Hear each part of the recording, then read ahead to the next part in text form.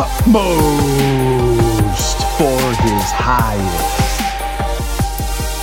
It's so good to be with Jesus and with you, and I pray that this would be uplifting and encouraging to you if we go through utmost for his highest today. You can follow along by going to utmost.org on the internet and reading along the conditions of discipleship. We don't get to choose our conditions.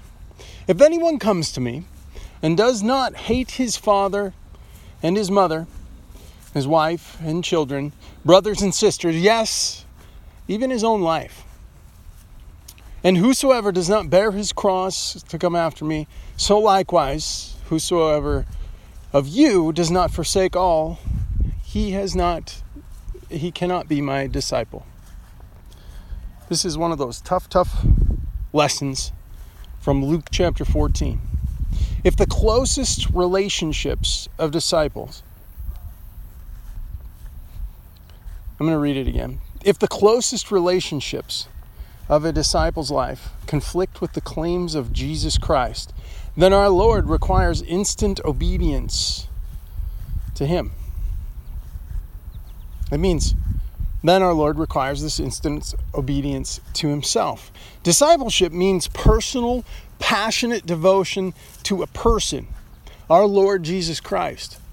There is a vast difference between devotion to a person and devotion to principles or a cause. Our Lord never proclaimed a cause. He proclaimed personal devotion to himself. To be a disciple is to be devout bondservant, motivated by love for the Lord Jesus. Many of us call ourselves Christians are not truly devoted to Jesus Christ. No one on earth has this passionate love for our Lord Jesus unless the Holy Spirit has given it to him. We may admire, respect, and revere him, but we cannot love him on our own. Jesus is the Holy Spirit. I'm going to read it again. The only one who truly loves the Lord Jesus is the Holy Spirit, and it is he who has poured out in our hearts and the very love of God. This is from Romans chapter 5. Whenever the Holy Spirit sees an opportunity to glorify Jesus through you, he will take your entire being and set you ablaze, glowing devotion to Jesus. Lord, do that now in me. I pray. Accomplish your will in me. The Christian life is a life characterized by a true, spontaneous creativity. Consequently, a disciple is subject to the same charge that was leveled against Jesus, namely the charge of inconsistency. But Jesus Christ has always consistent. He was consistent in his relationship to God. And a Christian must be consistent in his relationship to the life of the Son of God in him, not consistent to a strict, unyielding doctrine.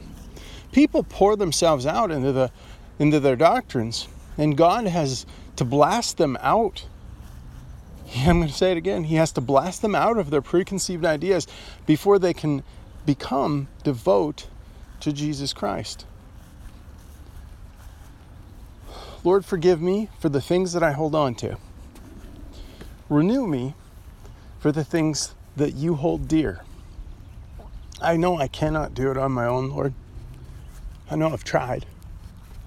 And I'm sorry. And I need that fresh filling of the Holy Spirit, probably like the next person who's listening to this does. So please set me ablaze for your glory. Lord, care not how I feel. Just please care about my relationship with you, that it would be closer and growing. Lord, that I'd know your love through suffering. That's how you draw us near. And I thank you for it in Jesus' name. Amen.